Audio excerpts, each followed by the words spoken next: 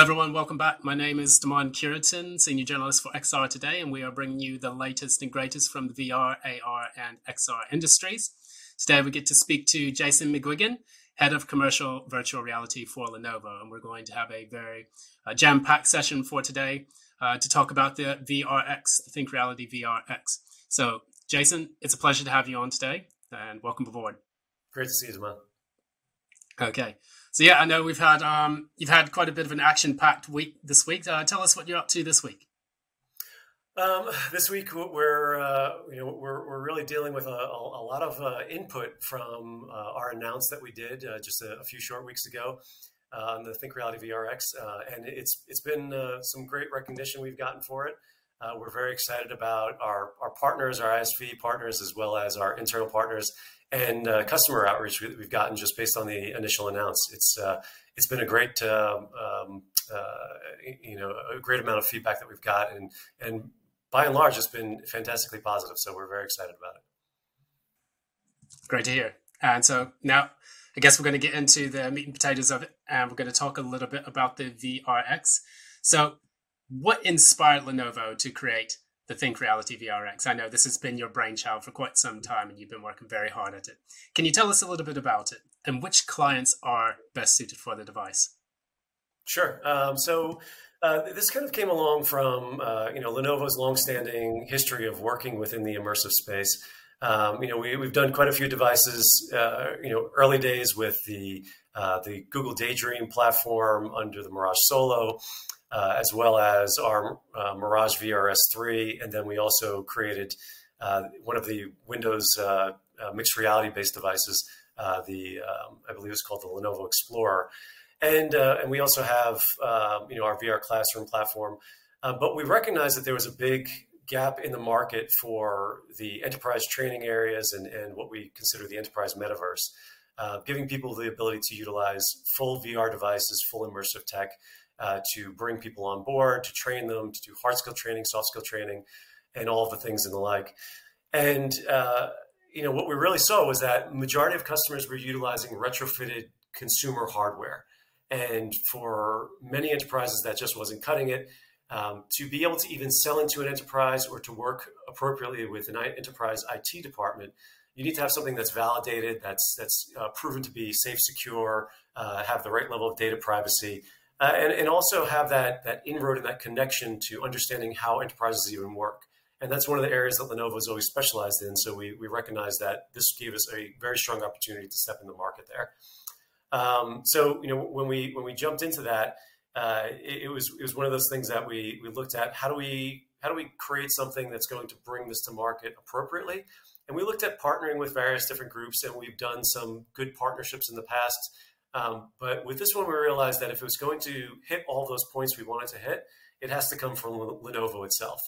So we are developing this ourselves. We're actually manufacturing it at Lenovo's LCFC. We have a lot of those aspects that are making this a true Lenovo full product, which is also why it goes and falls into the Think brand. If you're familiar with Lenovo products, the ThinkPad and the ThinkStation, they're some of the top tier products within the enterprise. Many people that work in the enterprise already have company-issued ThinkPads and ThinkStations. So it's a well-recognized brand associated with it. But even inside of Lenovo, it's more difficult to be considered a Think product.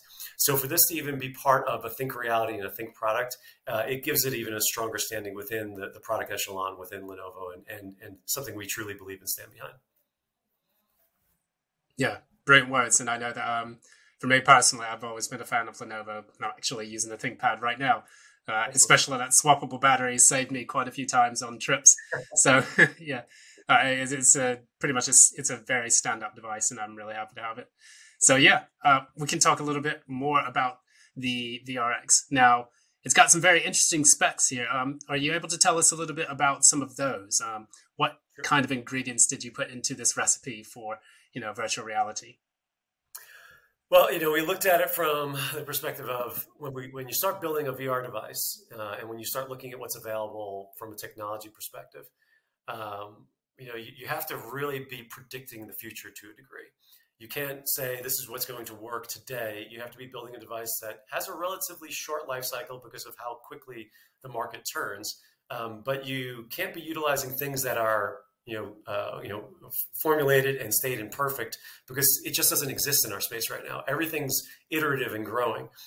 So when we looked at this device, and we started building this out, the top device on market was kind of the Quest 2 and the Pico Neo 2 even. And we started looking at how do we build something that looks at the next generation of products that are going to be the mainstays for the industry going forward. So we looked at, obviously, our partner Qualcomm and the iterations of the XR2 processor, which is why we have the most updated version of that in the XR2 Plus. And then we started looking at how we utilize different sorts of lens technologies, because one of the biggest detractors with the older generation of models, the Quest 2s, Focus 3s, and things of that nature, is the Fresnel lens, which gives you a very big box sort of structure on the front of the device, as well as a kind of a telltale issue with the concentric rings that kind of go around and build out that Fresnel lens. And that gives you a lot of visual aberration if you're not in a very perfect sweet spot. So by converting over to what are known as folded optics or pancake lenses, we've eliminated a lot of that. We've decreased the form factor on the front of the device significantly, and we've also been able to have a much better edge-to-edge clarity on the lens, which gives you a much, much broader sweet spot. And our lenses, we think we're going to be able to put that up against pretty much anybody in the industry, and very high resolution displays that we're utilizing in there. I quite frankly, was just testing out our latest build with about 10 minutes ago on it, and the quality is amazing. I'm extremely excited for people to be able to try this on and see just how beautiful the clarity of the device is, and how great and color rich and contrast deep the whole optical engine is. And then on top of that, you've got some of the other great new features that we're putting on there. Just the overall balanced design from the front to back. Heavy duty 6,900 milliamp hour battery in the back to give you some really long life on it. But then we also have very high resolution mixed reality full color pass-through cameras. And that's going to give you a great bit of quality of life, where we've got a button right on the bottom of the headset. You tap that at any point in time, and you can see through to the real world in full color, interact with your coworkers, grab a drink of water, check your email, check your phone. But even more importantly, it's going to allow for mixed reality pass-through experiences. And we're working very directly with Qualcomm on that through their Snapdragon Spaces program, and that's the foundation of our SDK. So you'll have very AR-like experiences that you'll be able to pull onto this, and those AR-like experiences are going to turn a lot of people into believers in some of this tech, I think, because one of the biggest detractors on an AR glass usually is that small form factor. And because this is a full field of view on a VR headset and a much deeper, richer color picture, I think we're going to make some strong believers out of it because of the mixed reality pass-through.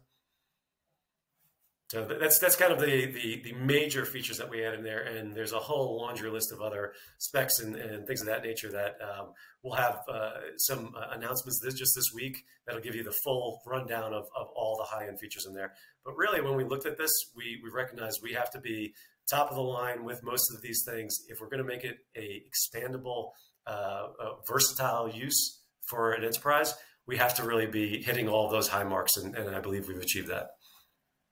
Absolutely. And one of the things I've noticed about that excellent mixed reality pass through that you just mentioned, that's going to be very key, especially with people who want to do enterprise solutions, especially with Autodesk VRX.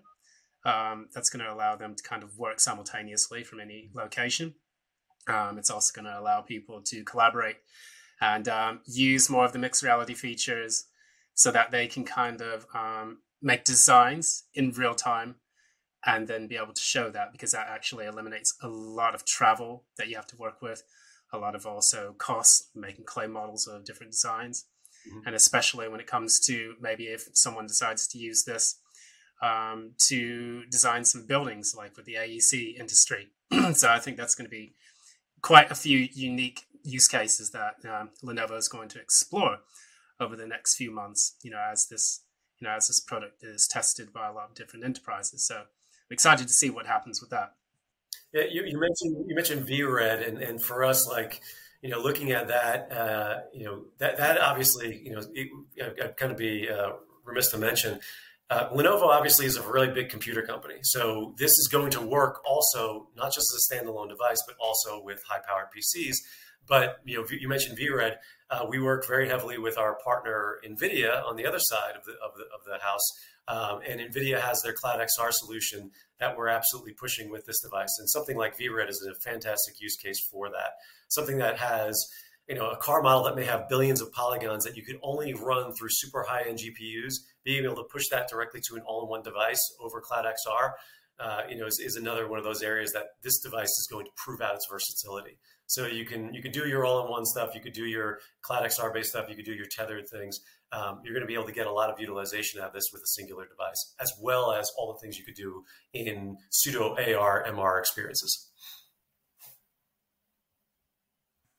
Absolutely. Yeah, I agree with that. And, like I said, I've seen a little bit from Vario technology side. I've also seen a little bit from, the Meta, their latest Quest Pro is going to also have it. So there's a lot more contenders in the market. And I think that's going to really help to kind of drive the technology through competition. So, great work on that. Now, I wanted to ask you a little bit more about, so we talked about some of the use cases. Now, did you see any kind of exciting figures or statistics about some of the applications for XR in the enterprise? Now, I noticed that you mentioned some of those at the IGS 2022. I think that was the one in Portugal, where you got to speak to a couple of my colleagues, including Mr. David Dungay. So that was a very nice interview, by the way. Tell us a little bit about what you believe about the enterprise. Any statistics or any particular, general ideas about what kind of things XR can do for it? For sure. Depending upon the individual use case, this is one of those things that we talk about very, very, very often. The biggest push for this stuff is definitely going to be around training. So anything that you're talking about, enterprise metaverse, we're really looking at it from the remote collaboration, getting people to work together, have those water cooler moments, have those creative collaborations. But really, it's the repetition through training, the ability to have a training device in your home, and the uptick that employees get from that, from feeling engaged with their work, from feeling more experienced with their work, and from being able to take something that they've maybe never touched in the physical world and get them up and running in a very true to life scenario. Which is why we kind of refer to this sometimes as the any job simulator. You've had flight simulators for decades. And the reason you have flight simulators is, of course, you don't put someone on day one into a very expensive, piece of machinery where lives are at stake and say, go ahead, day one, you're going to learn on this. And you could do it through traditional training modalities. You could do it through white papers and videos and things of that nature. But really having practical hands-on experience is shown to be so much more effective. And you can get people up and running at a much higher degree. And, what we're seeing is that, things like soft skill training, you could have up to a 4 times faster training. So something that normally would take maybe an hour could take under 15 minutes when you're doing soft skill training. And, you're having a significant higher degree of confidence, close to a 300% uptick in your confidence. And these are all metrics and studies that have been done repeatedly at this point, where people feel so much more confident when they walk into a workplace that they say is familiar, even though they've never actually experienced it in the real world. They've experienced it virtually, and they say, okay, I know what I need to do. And that goes across hard skill training like manufacturing and working on things like nuclear reactors, all the way to surgery training and things of that nature, to assembling of hard goods. All of those things can be proven over and over again to show that this sort of VR training, this sort of immersive training is so much more effective. And then also significant aspect is the reduction of risk of injury in workplace. And that's a big area that we're focusing on, where you could train people how to work in safety scenarios within inside of a warehouse where they're just familiar already without ever having stepped in that facility. They know where all the egress points are. They know where all the fire extinguishers are. They know where all the safety modalities, where the eye wash is, all those things that you would want someone to know on day one that may take them many weeks or months of being on the job. They can experience that before they even step foot in that facility, and they can experience it remotely. So that's why a lot of organizations are even utilizing this stuff for onboarding and getting people just acclimated to environments before they even do come into work. Because we do recognize that the hybrid workplace is something that all organizations are learning to understand. and meet their employees where they're best and most comfortable. But there are going to be certain jobs that do always require you to walk into a physical facility. And if we can give you that ability to feel comfortable in that facility on day one, we're going to make you better at your job. We're going to make you safer, and we're going to make you just more effective overall. And the metrics have proven that out. Yeah, and I know you mentioned a little bit something about being able to be prepared, willing, trained, so that way when you go on day one, you can meet the job, with a lot of higher skills than if you were to just go in there blindly, or if you were to go in, with a traditional training. And one of the things I like to look at is the agile workforce, is the fact that you can get these people trained, ready to go, and boost their skill set from day one, allowing them to perform much better. And right now we are experiencing a global shortage of labor, in addition to a global skill shortage, which I think that XR is going to help fill in phenomenally. Just being able to get people prepared and ready and upskilled at much faster rates to prepare them for more complex work. So yeah, excellent viewpoints on that, and I do appreciate that. Is there anything else that you'd like to add? We'll probably cut it short soon, but is there anything else that you'd like to say or let us know about Lenovo's work and VRX as well? So yeah, I think from Lenovo's perspective, we understand that we have a very strong identity, business identity with the enterprise. We have that very strong Lenovo name that we hang a lot of energy on, and we're making sure that we're positioning ourselves appropriately with that. And we also have, a reputation for the hardware that we're bringing, and we believe the ThinkReality VRX is going to be a great part of that. But we also have a full solution stack. We have the ThinkReality MDM, with a platform that we allow people to remotely manage devices with. But then we have our XRS services, which allow for enterprises to utilize our teams to help develop some of their content with their chosen ISVs or with one of the Lenovo certified ISVs. And then we have other aspects like Lenovo's device as a service financial model.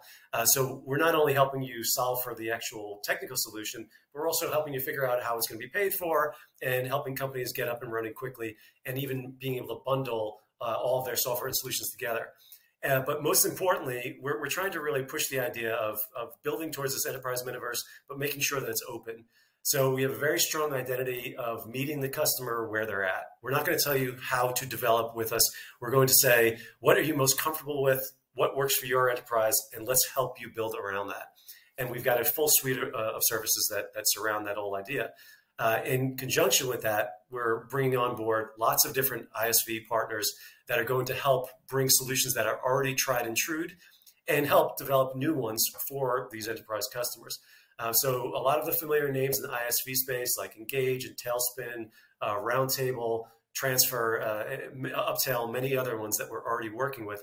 And we're growing that ISV list to expand to groups that may not have seen the enterprise as a focus before, but also talking to customers that said, you know what, we can't do this because we can't work with any of the partners on the market. Now that Lenovo's entering the market with this, a lot more enterprises are beginning to look at and say, okay, now we have a serious enterprise player that can come along with us. Now we need to really look at this more directly. So, I think we look at it from that holistic, open enterprise, open metaverse space. And as we're building that out, we're always looking to bring on more ISV partners and talk to more customers. So absolutely encourage folks to reach out to us and have these conversations with us. The ThinkReality VRX will be out early next year. We're going to have some early development devices later this year and the beginning of next. Those are already in extremely high demand. So we'll be looking at customers and ISV partners very specifically to choose who gets those. But we encourage everyone to reach out and to start inquiring about these devices now. So, but I really appreciate the opportunity to talk to you about this, and we're very excited to bring this to market.